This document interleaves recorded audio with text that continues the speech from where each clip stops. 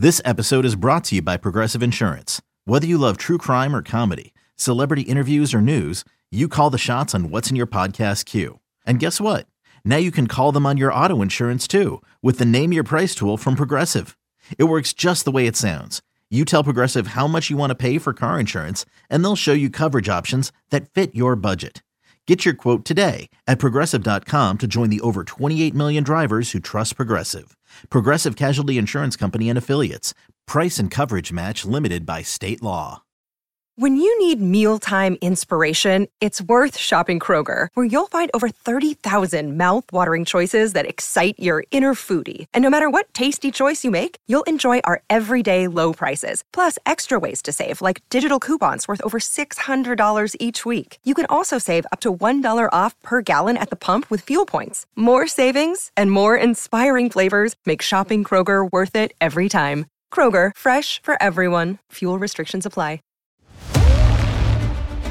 Swinging a drive, right field and deep. Back goes Aquino. It's got a chance. Gone. Get out the tape measure. Long gone. Fly the W! Cubs fans, it's time to fly the W with Dustin Rhodes and Paul Crawley-Jean. You are listening to the Fly the W670 podcast. This is season 1. It is episode number 22, and we are calling this one Fish Fry. Crowley, I am back from Canada. Hope you've had a good weekend. Of course, you can check me out on 670 The Score with the Mully and Haw Show. We are live from 5:30 to 10, Monday through Friday. I take you from 5 to 5:30. And, of course, we are the radio home of the Chicago Cubs, who are back at it later tonight when they're opening up a series against the Nationals. As always, I got my buddy Crowley here. And Crowley, hope you had a good weekend, and we got to fly a couple of W's, didn't we? Yeah, you can find me over at Twitter at Crawley's Cubs, and you can follow us on Twitter at FlyTheW670, and that's on Twitter and Instagram, and at Facebook at FlyTheW. You can also email us at FlyTheW670@gmail.com. It was a lot of fun. I actually was in Wrigleyville last night. I didn't go to the game. I went to see the Bleacher Bum Band at Nisei Lounge, and it was quite the rowdy night. A couple of players stopped by, so that was fun. Christopher Morel and a couple other the guys were there from the bullpen, so that was exciting. But you know how it goes. You pay for it the next day.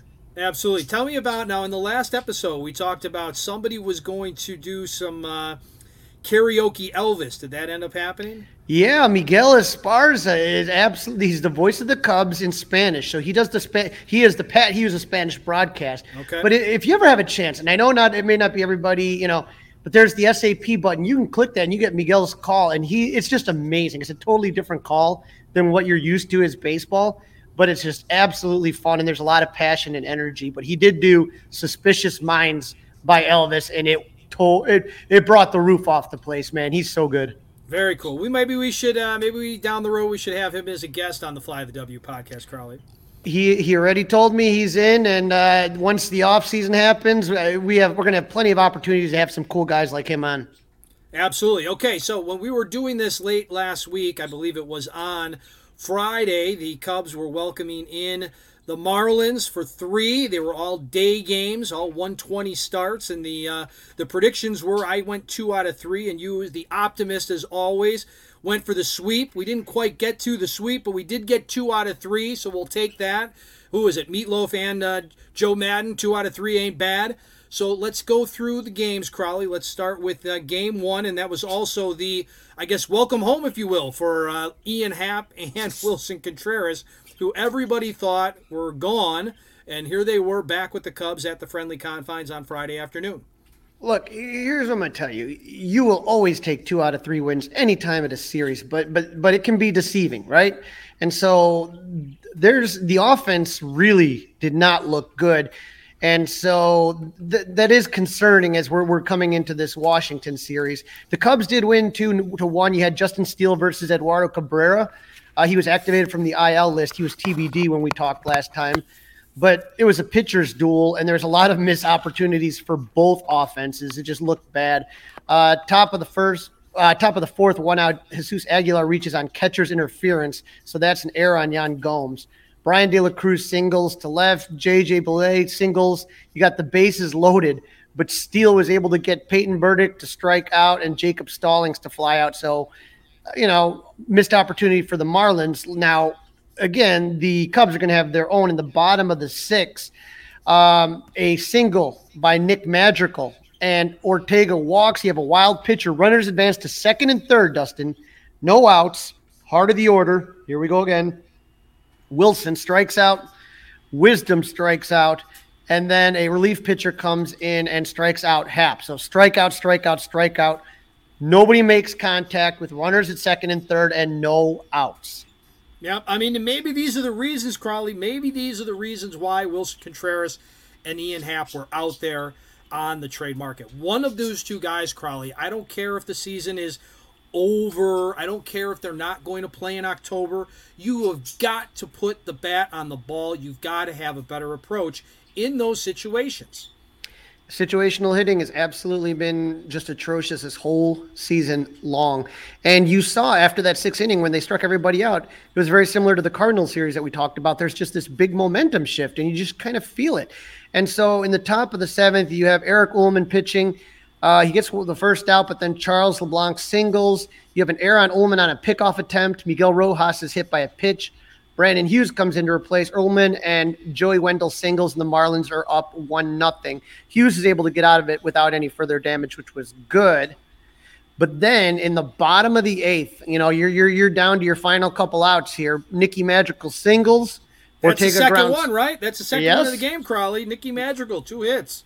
There we go. And so you have Ortega's going to ground out, but then Wilson Contreras homers to save the day. We talk about him not being clutch, but he came up clutch there. That was a 2-1. Rowan Wick holds on to the save. But you are one swing of the bat from getting shut out that game. One swing of the bat, right. When you look inside the numbers, this is a game, obviously, Crawley, that could have gone either way. The Cubs only mustered up, 4 hits. 4 hits on the afternoon, right? Left 6 guys on base. They only had a total of 8 bases. The good news, Nick Madrigal, 2 for 3. That's good news. Wilson Contreras, a home run in his return to Wrigley. That's good news. Steele, it's okay. But, 193 pitches to get only through 4 2 third innings pitched, not great, right? But there were 10 Ks, so that's good news, right? That's the good part of that. It makes you laugh a little bit. We're going to be talking a little bit about a Kevin Costner baseball movie in this podcast, but in a different Kevin Costner baseball movie, there's a lot of them. In Bull Durham, he talks about, throw more ground balls, strikeouts are fascist, right? It's great that you get 10 Ks, which he's throwing a lot of pitches to get that done. To get that, yeah. 4.2 ain't going to cut it. So these are the ups and downs of a young team, and then for the Marlins, Cabrera had 5 innings pitched, 0 hits, 0 runs, 3 walks, 8 Ks. Offense was just pretty as anemic. 7 hits, 7 total bases, 11 men left on base. Anytime I see that double digits of left on base, it's just you're gonna hurt yourself, and that's what happened. LeBlanc went 2 for 3, but the Marlins only had 1 run, so it wasn't like they were lighting it up. Right, so we move over to game number 2. We've gotten to fly the W at Wrigley, so that was good. And now we've got Drew Smyly throwing in this one. This was the game, Crawley, that I did not have much faith in, and boy, was I wrong. Wow, could have used this start from Smyly right before the trade line instead of that sinker in San Francisco. Top of the third, Peyton Burdick singles, Rojas grounds out, Burdick is out at second, Joey Wardle lines out sharply to Seiya, who makes an incredible reaching grab. You're going to see some good defense by Seiya in this game. With 2 outs, Jesus Aguilar singles to left, Rojas goes to second, Brian De La Cruz singles, but Suzuki with a great throw, a strike, and P.J. Higgins was behind the dish, and he made an even better swipe tag. It was on the first base side, the throw, but he was able to get originally it was called safe, so the Marlins are up 1-0, but it's overturned on review. But very nice play by Seiya and a very nice tag by Higgins. That was great. We've had a couple of those this year, but it was nice this time to see P.J. Higgins applying the tag. Not that I want Wilson Contreras to go anywhere just yet, but it was nice to see PJ and Suzuki make that connection. In the bottom of the fourth with 1 out, Ian Happ doubles, Nico Hoerner singles. Cubs are up 1-0. The bottom of the fifth, you have 3 straight singles to lead off the inning, Morel, Ortega, and Contreras, so that gives the Cubs a 2-0 lead. Suzuki grounds into a double play, but Ortega scores, so now the Cubs are up 3-0. And then in the bottom of the sixth, P.J. Higgins crushed a solar home run that just made it fair inside the foul pole, and so the Cubs had a 4-0 lead. Everything's going great. Smiley's growing great, but a little concerned because Morel was pulled in the 6th inning with right hamstring tightness, and he is day to day. Just as the rest of us are. But Crowley, this was a good one. I had it on the app up in Canada, and the cold beer tasted much better as the Cubs got to fly that W for a second time in back-to-back days. And the sweep was a possibility. But let's crawl into the numbers. Really good start for Smiley in this one. Yeah, 6.2 innings pitched, 5 hits, 0 runs, 1 walk, 4 Ks. Leiter Jr. goes 2.1 innings, so you only use 2 pitchers, really. So he gives up 0 hits, 0 runs, and 1 K. The offense had 10 hits, 14 total bases. They left 8 men on base, but they're 2 for 7 with runners in scoring position. Nico Hoerner, great to see him really emerge from this slump. That's another good takeaway from this series. He was 3 for 4 with the stolen base. Higgins 2 for 3 with a walk and a home run. For the Marlins, Lopez went 5 innings. He gave up 9 hits, 4 runs, 2 walks, 6 Ks. The offense had 5 hits, 6 total bases, 5 left on base, 1 for 3 with runners in scoring position.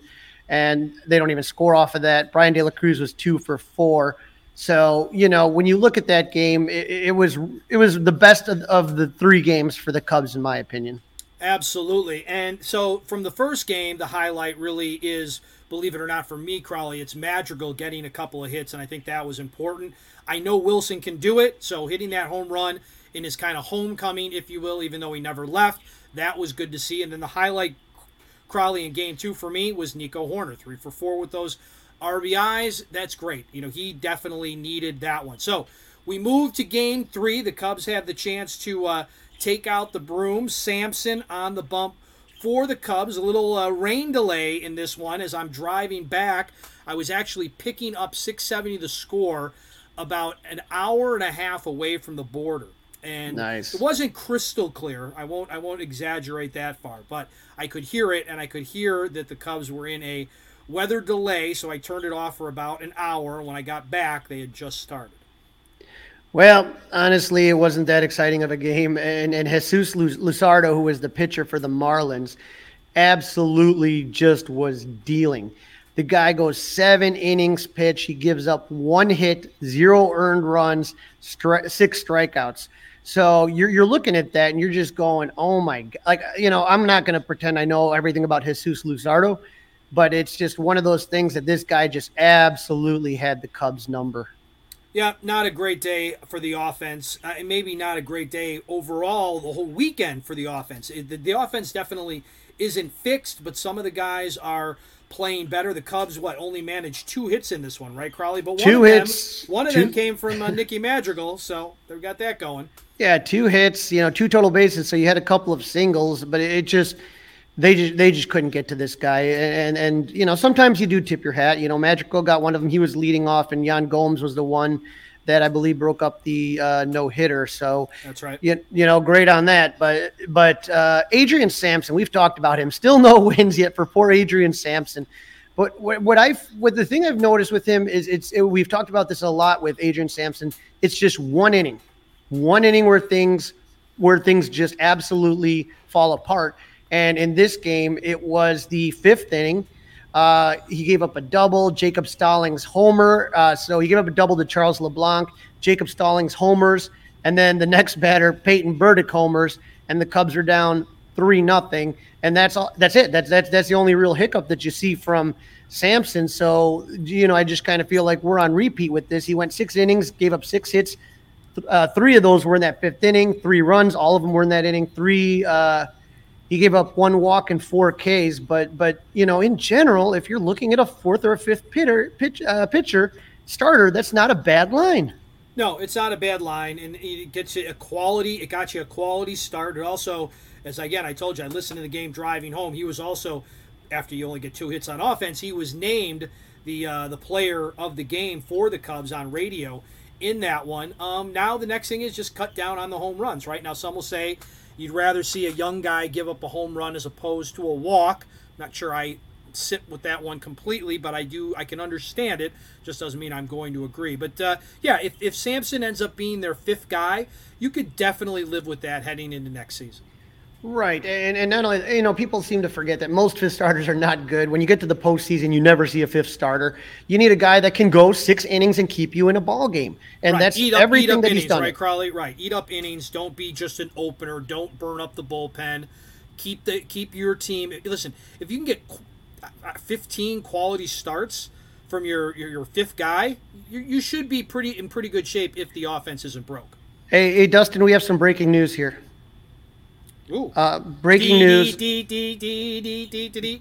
Cubs president of baseball operations, Jed Hoyer, spoke to reporters, including different beat reporters, and they said that Jed said Jason Heyward will not be with the club in 2023. So they will eat the contract. I don't know if Jason Heyward has played his last game, but according to sources here, that what Jed has said to the beat writers, that he is officially done. Wow, that is some massive, massive breaking news. So if that's the case, Crowley, I mean, how will you remember Jason Heyward? Is it the shirtless reported meeting during the rain delay of the World Series? Is that his greatest remembrance, or exactly how will you remember Jason Heyward? Or is it always going to be that he just never was able to live up to the contract? I think that's got to be it. I gotta think it's just that he didn't live up to the contract, and it was. I remember he was with St. Louis in 2015 when nobody in the world could hit Jake Arrieta at that time, and he crushed a home run against Jake. The Cubs won anyway, but I'm like, man, this guy's a beast. And then when I remember everybody that was bidding for his services, including the St. Louis Cardinals, who offered more, and he stayed with the Cubs, and that was just an awesome feeling. You know what I mean? So, to say, oh my God, Jason Heyward, he chose the Cubs, and the Cardinals were offering him more, and this is great. And you thought that this was going to be just such a major piece. You're going to have a defender. You're going to have a guy on offense. I think the thing that was tough for me more than anything with Jason Heyward is that the Cubs had so many great offensive talent with that core. They didn't need Jason Heyward to be the leader, even though he was making the most money. They just needed him to be serviceable, 260 average. You know what I mean? I'm not asking for him to be Mike Trout or whoever, but he just couldn't hit. And it's bizarre because the thing I'll always remember is I've met hundreds and hundreds of baseball players in my life. He's one of the most built, strong-looking men you ever seen in your life. And the fact that every time 4-3, second baseman to first baseman, it's like, dude, you are huge. How he looked like Pedro Serrano from Major League. I'm like, how on God's green earth are you not crushing the ball? Why do you keep hitting dribblers to the second baseman? Right. One of the very funny jokes out there is that he should have changed his number to 43 based on that. Now, Crowley, and I thought we might get to it a little later, but while we're at it, let's not bury the lead here. So we have the breaking news on Jason Heyward, and maybe a claim that the Cubs made earlier today as they picked up Reyes off of waivers from the Guardians, and maybe that makes a little bit more sense. Not that he's going to be your everyday right fielder or anything like that, because you have Suzuki there, or your center fielder, but as far as a roster spot goes as the end of the season. Because I was just reading as we're doing this that he, meaning Heyward, was done for the year. That knee was keeping him out, according to one of the tweets I just saw. He will not, so he's done. We will not see him in Cubby pinstripes, Cubby blue, out in center field, out in right field. We are done seeing Jason Heyward as a Cub, at least on the field. Maybe they will have a tip of the cap afternoon or something for him. Yeah, and the thing that's the worst is he truly is a great human being and truly is a great teammate. It just didn't work out on the baseball side. That's the thing that you're going to most remember. Right, and his contract will always be that albatross, right? Everybody's going to talk about the fact that he just did not live up to that contract. But hey, he was here, and he was a big part of them winning that World Series ring. So he's always going to have that. And I would like to try to keep positive. And now that they are moving on, and he hasn't taken away a whole lot of time and at bats from the younger guys as the Cubs have turned the corner, if you will, I don't want to go completely negative on the guy. No, and what Jed has said is they're going in a different direction, which is what I used to tell my ex-girlfriends.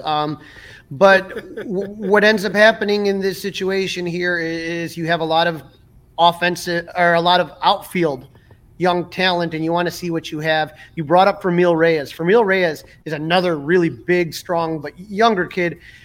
He was in San Diego, and they were really excited to have him part of that with Machado and Tatis. And then he was traded to the Guardians, and it just didn't work out this year. And so maybe a change of scenery. I know we talked about Clint Jackson, Frazier, but he got hot for a little bit in Iowa, and now he's cooled down again. We have Nelson Velasquez, who's going to see more and more at bats. Christopher Morel going to see more and more at bats. The interesting thing about Morel, that injury may have affected that, but it's day to day. I talked to Christopher Morel yesterday, and he said he's fine, and so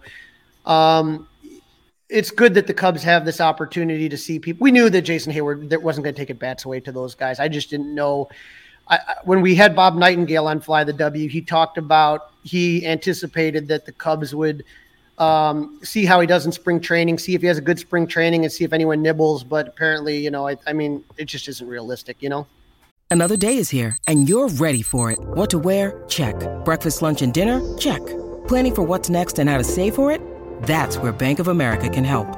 For your financial to-dos, Bank of America has experts ready to help get you closer to your goals. Get started at one of our local financial centers or 24/7 in our mobile banking app. Find a location near you at bankofamerica.com/talktous. What would you like the power to do?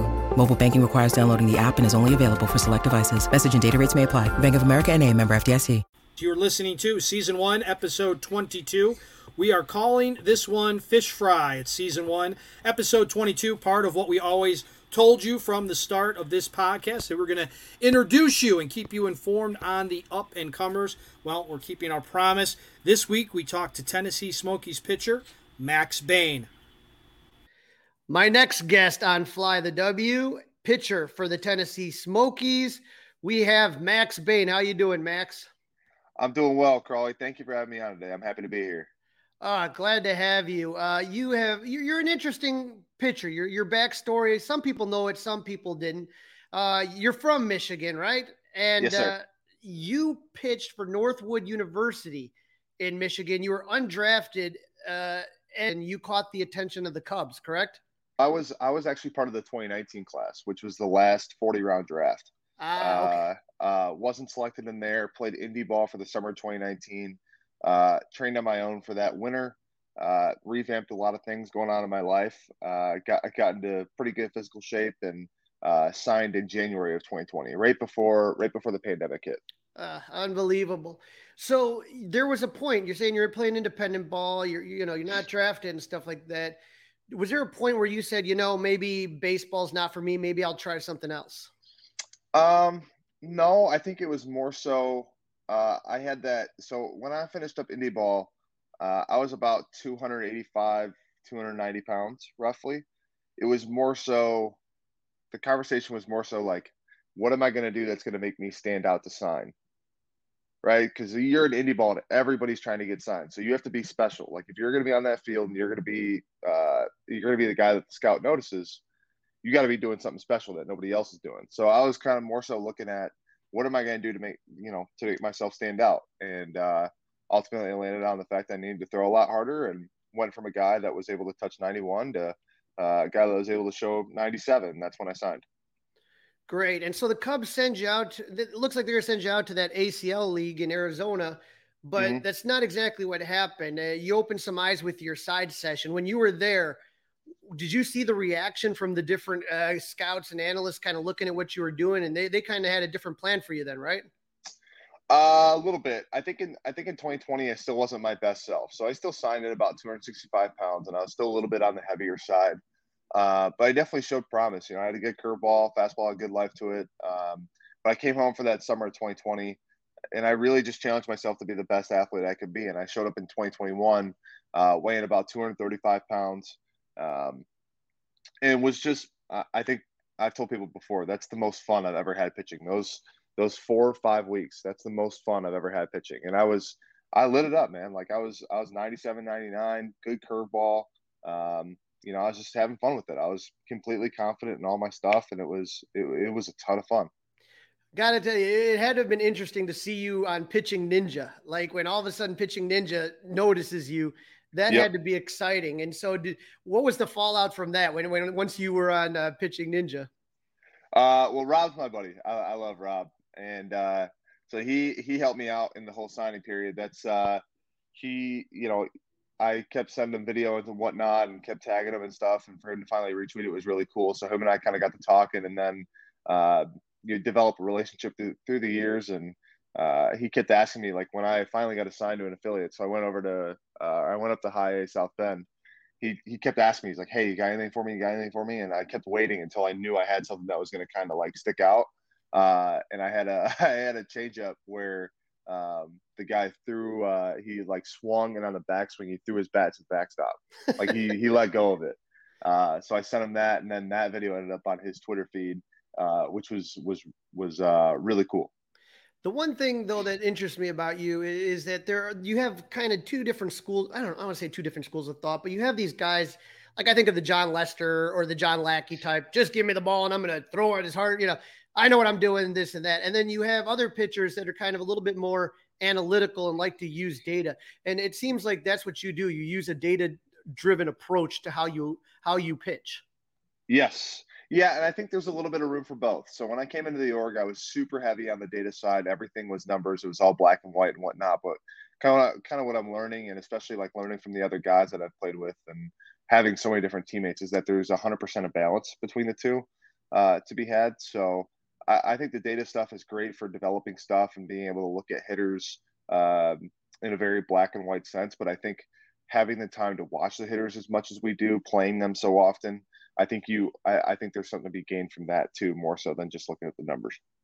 When you do talk about the numbers though, and you talk about Driveline, you were there, and all the stuff that the Cubs are doing with the Pitch Lab and Rapsodo and all that stuff, mm-hmm. How did that affect what you did? When I first got introduced to all that stuff, I just tried to immerse myself in it. So I try to make myself the best on paper that I could make myself. The Pitch Lab is a ton of fun. There's a ton of technology in there, and there's a ton to be learned from every pitch you throw in there. So that was a ton of, every opportunity to throw in there is a lot of fun. It's very insightful into who you are as a pitcher. And then, having the chance to train at Driveline and do some PD sessions there and do the biomechanics lab and whatnot. That's a ton of fun as well, because that's a third party. That's what they're paid to do is simply work with pitchers and try to get the best stuff that they can using their technology. That's all they work with. So having the opportunity to work with them as well was a lot of fun, and just being able to meet guys from, when my buddy Trey and I were training there, shout out to Trey, just signed with the Orioles. Love that kid to death. We went cross country together, but when Trey and I were training there, we get to meet people from all different sites, all different orgs. Matt Boyd was up there, who's now, I think, with the Mariners. Oh my gosh, Dylan Tate was up there. So being able to meet these guys from different orgs who have different stories and different perspectives and whatnot, and just be able to learn from them is really, really special. Yeah, and the first great Cubs team that we saw, that 2016, 2015 team, we followed them from the minor leaguers, and I could name you 20 hitters off the top of my head. But the one thing I couldn't do is I could not name you pitchers, because they really didn't develop. Rob Zastrinsky was a guy that kind of did there, but it wasn't like it is now. What do you think has changed in the Cubs pitching development? Is Craig Breslow and those guys, what do you think that they're doing now, whether it's scouting or drafting or developing talent? Because now I'm sitting here and I can name 10, 15, 20 minor league pitchers off the top of my head that I'm like, oh, I'm excited about Daniel Palencia. I'm excited about Cole Franklin. I'm excited about Max. You just go down DJ Hertz. You go down the list. There's a ton. What do you think the real difference is as far as, or why do you think the Cubs seem to be kind of getting more successful in the development of pitching? I think that they're going to every expense to give us every tool that we need to be successful. And they're in doing so, they're instilling a lot of confidence in us. I tell you what, man, the depth right now is pretty insane. Just looking at the pitchers on every roster, there are, I mean, there are tons of guys on every roster we have right now that are probably going to get big league time, and that is really special. Seeing, just being able to be around the Smokies staff right now, the guys that we have coming out of our bullpen right now, our starting rotation. I mean, we've kind of been nails. Like, I don't want to jinx it, but like, it's been really fun to be part of, and we're winning a lot of baseball games, which is a lot of fun. I know Myrtle won the first half, and South Bend's been dominating all year, and I think here in Tennessee we got a pretty good shot to be in the playoffs. And I don't think that happens without both sides of the baseball being having so much depth. So it's just been a ton of fun. Last time I saw you was out in South Bend, and I was throwing the first pitch. It was a very cold opening weekend. Yep. It was a Saturday. You gave me some good advice. I didn't bounce it in, so I'm proud of myself. But I've never been to Tennessee. And so if for the listeners out here who've never been to see the Tennessee Smokies, obviously I would love to come see you again in Tennessee. Who do you think that, for fans, if you were to say like, hey, come to Tennessee, you got to see this guy or this guy, who are some guys that kind of blow your mind when you're sitting in the dugout? You're talking about watching hitters and stuff like that. Who kind of is someone that you would recommend your friend come to Tennessee and check out? Well, okay. Right now it's the combination of Jonathan Perlaza and Alexander Canario. Those two guys every day, they're doing something special. I would have told you Matt Mervis while he was here, but his stay was only like 6 weeks. But watching Canario and Perlaza play the way that they do every day, and the amount of energy they bring, and how good they are for the clubhouse, like those guys are special, man. And we just got Ben Hecht from Tommy John Rehab, and he's one of my best friends. And first thing I told him, I was like, hey, wait until you see Canario get into a baseball. And sure enough, like maybe 2 days later, I think he hit one over the scoreboard at Smoky Stadium. And it's just like, it's ridiculous, man. Those guys are insanely special. But, I think you can go top to bottom and say that there's talent, every position. Chase Strumpf has been lighting it up this year. That's no secret. Bryce is fun to watch behind the plate. You got starters all over the place that are pitching well. I mean, we've been cycling through because it's been so talented. You started the year with Javier Saad, Cam Sanders, and they're now gone. But now you have Wicks and Hers, and they're starting to find their stride here. And it's special, man. It's a really special team. You talked about Wicks and Hers, who've just been promoted recently from South Bend to Tennessee. What was that experience like for you for some single A to double A? What were some of the challenges that you kind of faced as you made that next progression up? Well, the first challenge I faced is I got the phone call that I was promoted on Monday night at about 11:30 Eastern time, and I was back home in Michigan with my girlfriend for the off day. So the first challenge was getting back to South Bend, which was a nice 3.5 hour drive. Slept for about 3 hours, got up, packed all my stuff, and got on the road and did the 8-hour drive to Tennessee. So the first challenge was make it to the game time on Tuesday. But in all seriousness, I think the challenges that I've faced have been more so just trusting my stuff, right? Not trying to be a different pitcher just because I'm in a different league. I think my manager said it best when I was kind of struggling a little bit out the gate, was I was trying to adjust to the league rather than trying to have the league adjust to me. And I think the more I continue to have the league adjust to me, I think the more success I'm going to have. Nice. And it's the thing I love about this team, and it reminds me of the last great Cubs team, is there's a camaraderie. Who do you like to watch, like kind of still keep your eye on the different affiliate level with the Cubs? See, that's a hard question to pinpoint one guy, because you can name as many as you want. Who you watching? Who you watching?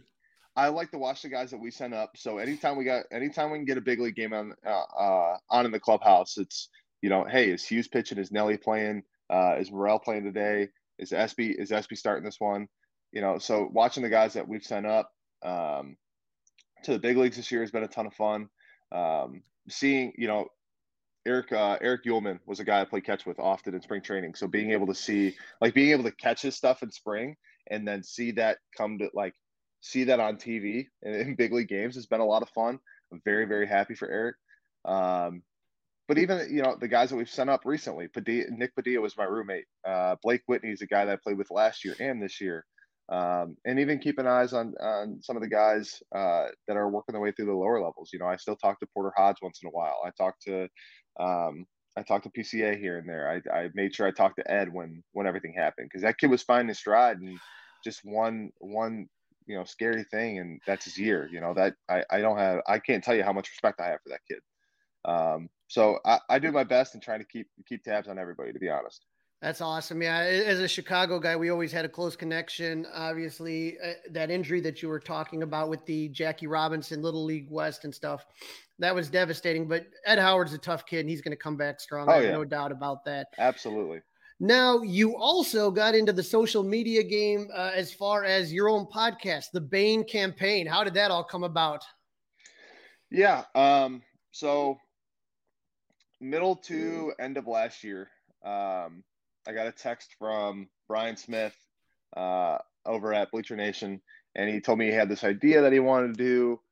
He thought it'd be a really good idea for content that winter, because I was looking for a different way to do things. I had done the vlog the year before, but I didn't really have the pro guys around me in Michigan to be able to do that, or at least where I was training. I think they are there. They just weren't where I was. So I was looking for a different way to do content, and we landed on the podcast, and Brian had this idea to cover all of my starts and whatnot, to kind of go through them and dissect them, rewatch them, what I learned from this one, what I think I did well, what I think I did bad, stuff like that. And I got a very similar idea from my other co-host, Chris McClain, and they were like 2 weeks apart. So I'm dissecting this idea, if you will, and trying to understand if it's something I want to do, or evaluate if it's something I can do. And I think what we landed on was trying to make it more so about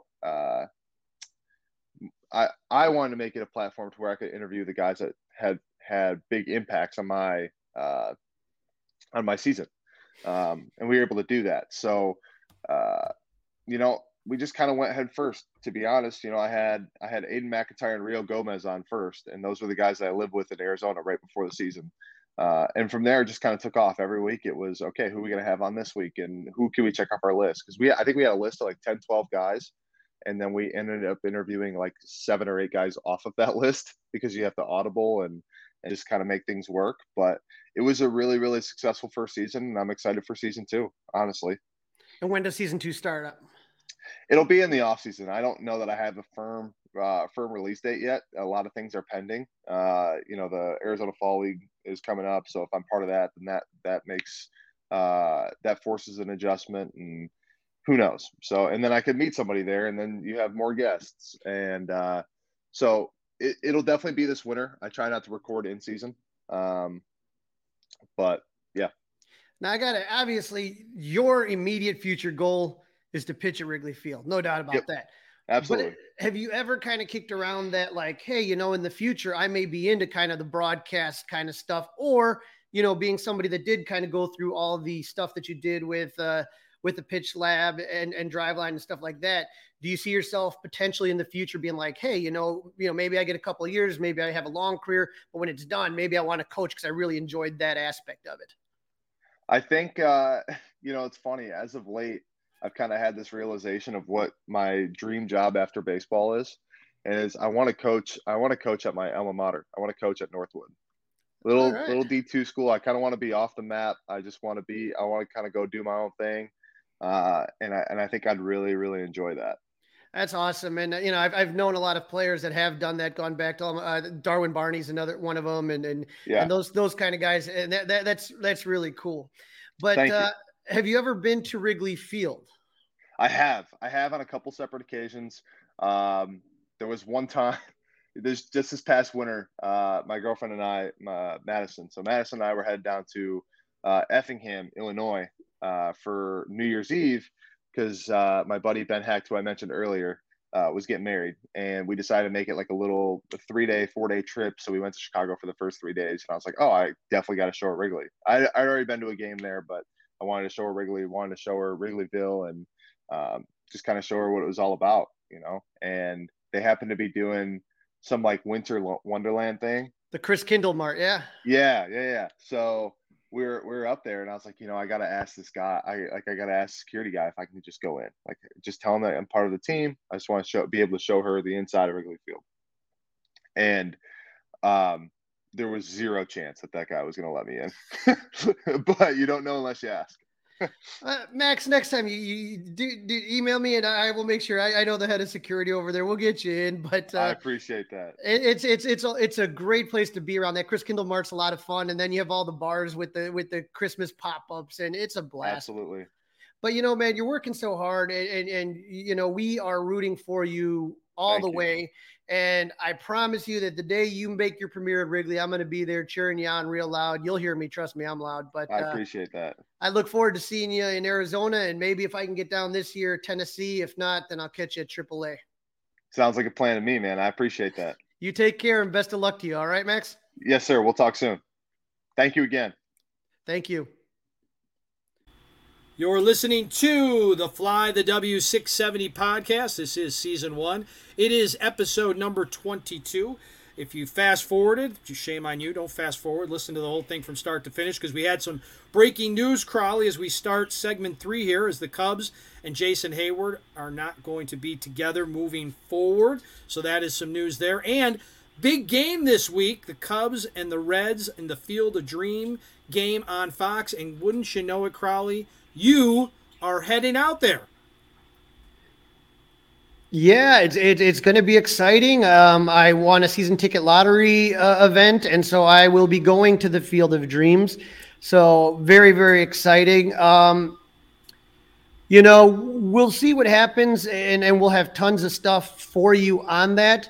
Right now, for this week, before we get to the Field of Dreams, we do have a series with the Nationals coming into town for a competition to see who gets the number 1 draft pick, though. I guess I'm so excited about the Field of Dreams, Crawley, that I just wanted to mention that you were going to be there, of course. But yes, we have 3 games. The Cubs have 3 games with the Nationals to get out of the way.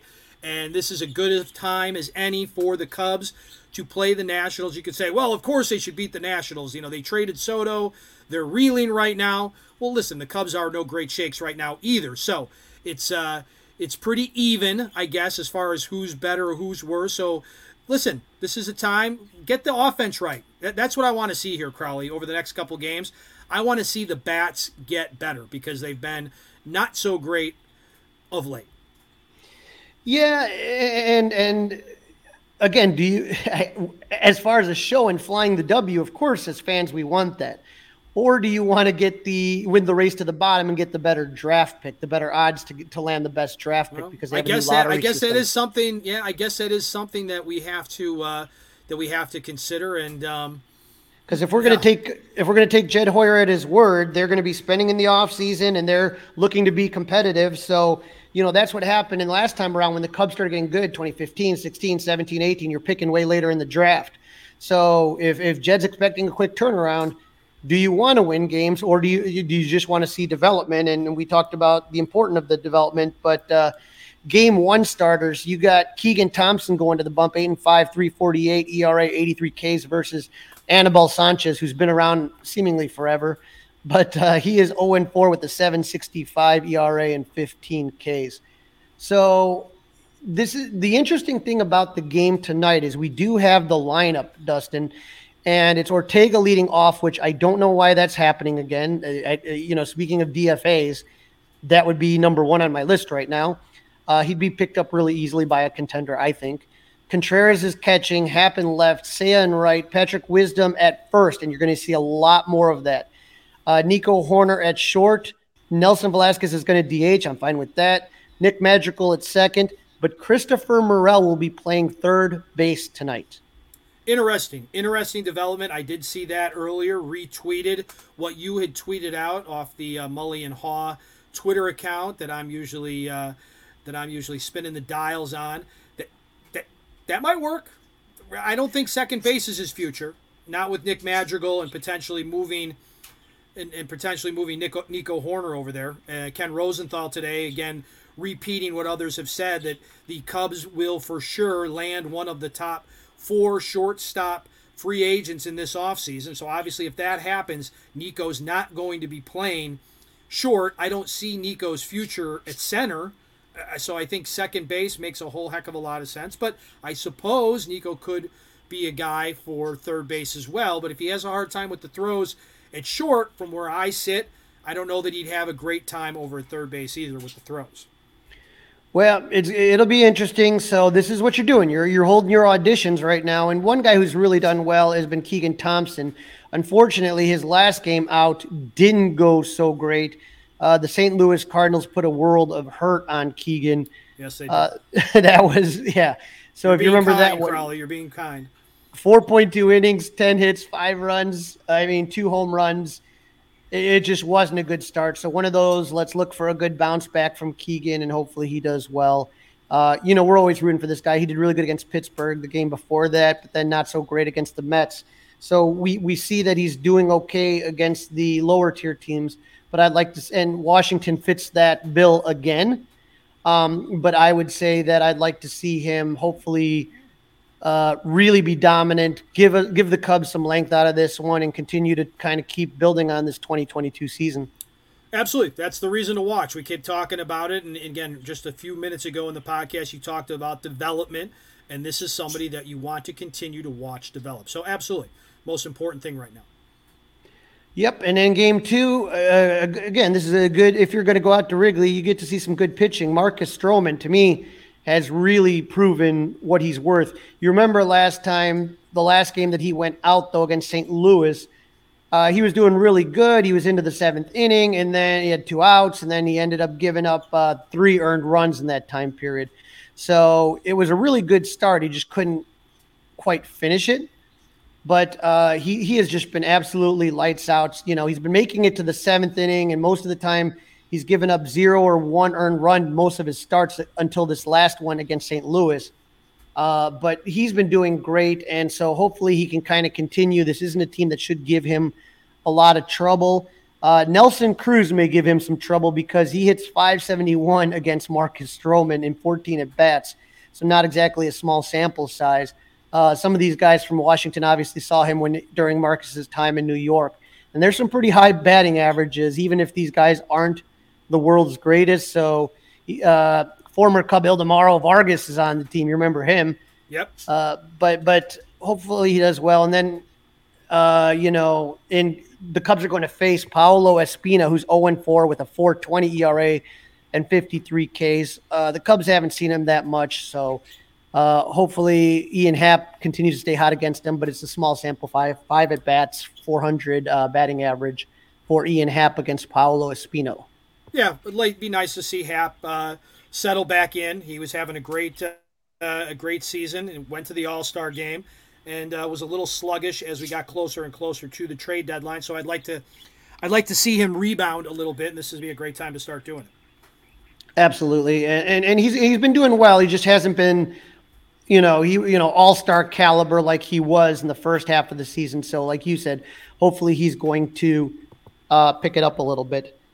Game 3, though, we have, again, Justin Steele. So you got tonight, you got Keegan, tomorrow Stroman, and then finishing up on Wednesday with Justin Steele. So these are the 3 guys you want to really keep your eyes on. And Justin has pitched very well this season. If you take a look, though, at the last game, it was a decent game, but the problem that you're seeing lately is that he is just not going deep into games.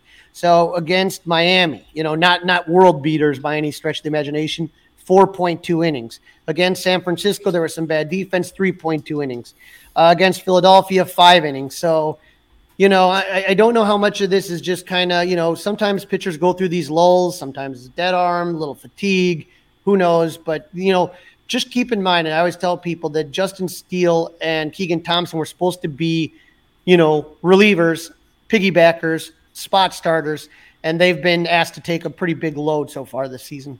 Absolutely. Development again. We talk about the 3 guys going in this series. I don't know if I'd be thrilled, Crowley, if that was the Cubs 1, 2, 3 heading into 23, but if it was 2, 3, 4, with somebody new up top, or if Kyle Hendricks somehow rebounds and all is right with Kyle Hendricks and you got Sampson at the back end, that might be enough to win this division. Now, I'm not saying it's going to win you in October, but it might be enough to win a division. And that's what Jed was. That would be a huge step in the right direction. That's what Jed's banking on, is that he can turn this around rather quickly, as opposed to the last rebuild where they were starting from scratch. And if you're going to, rebound and try to take a division, the NL Central right now is the one you can do it in. Absolutely. All right, Crowley, let's go. Prediction time. You've been lucky. You won a lottery to go see the Cubs take on the Reds at the Field of Dreams game. You almost had the sweep. I was right last time, but that doesn't mean anything. I said 2 out of 3. So I am going to drink the Crowley Kool-Aid this afternoon ahead of Game 1. We're recording this moments before the start of Game 1. And I am going to say, take out the brooms and fly that W, not once, not twice, but 3 times. Crowley, you going to follow suit, or are you going to? I'm going to say the Cubs are going to take 2 out of 3. Like I said, Thompson and Steele both to me look like they're kind of hitting that wall a little bit as rookie starters. So I think that I'm hoping to get a good game out of one of them, and the other one I think is going to struggle. So I'm going to go 2 out of 3. And I truly am feeling blessed and excited, Dustin, to have a chance to go to Dyersville, Iowa. I'm a huge fan of the Field of Dreams movie. I even though I don't watch a lot of White Sox baseball, I of course watched it last year, and how cool that was to have Kevin Costner and the Yankees and the White Sox coming out of the corn. And that thing over-delivered last year, Crowley. Absolutely over. Not many things, Crowley, right? You and I have been around a long time. I've seen a lot of sporting events, a lot of can't-miss stuff that gets hyped up. That game absolutely over-delivered. Absolutely. You had a couple home runs in the 9th inning, including a walk-off. I mean, it was just everything you could imagine. It was a perfect night. And so for somebody that's as big a fan of Field of Dreams as I am, this is really a dream come true. I'm going to the game on Wednesday, so I'm going to see the Justin Steele start on Wednesday. I'll be in the bleachers. And then Thursday morning, myself and Stuart McVicker from Club 400, we're going to road trip it down. So kind of be watching my socials, because we got 3 hours to kill. We'll be doing a little AMA. We'll be doing some live streams, and I'll be taking tons of pictures and stuff for all the content on Fly the W. On our Facebook at Fly the W, and on Instagram and Twitter at Fly the W670. So really be looking out, because you're going to see everything that's happening in real time and some of the stuff that you may not be seeing as the game's going on. So if everything works out the way we have it planned, the next edition will come at you at some point on Friday. It'll be a recap of, obviously, the National Series, but mainly the main edition of the next episode will be a review of the Field of Dreams game, and then a preview of the games coming up, as the teams will then go from Iowa back to Cincinnati to finish out that series on Saturday and Sunday. So that's a wrap of this episode.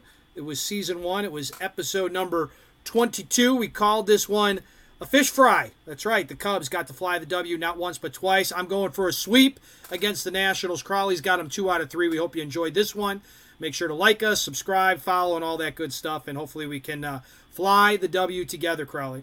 Absolutely. Take care, Dustin.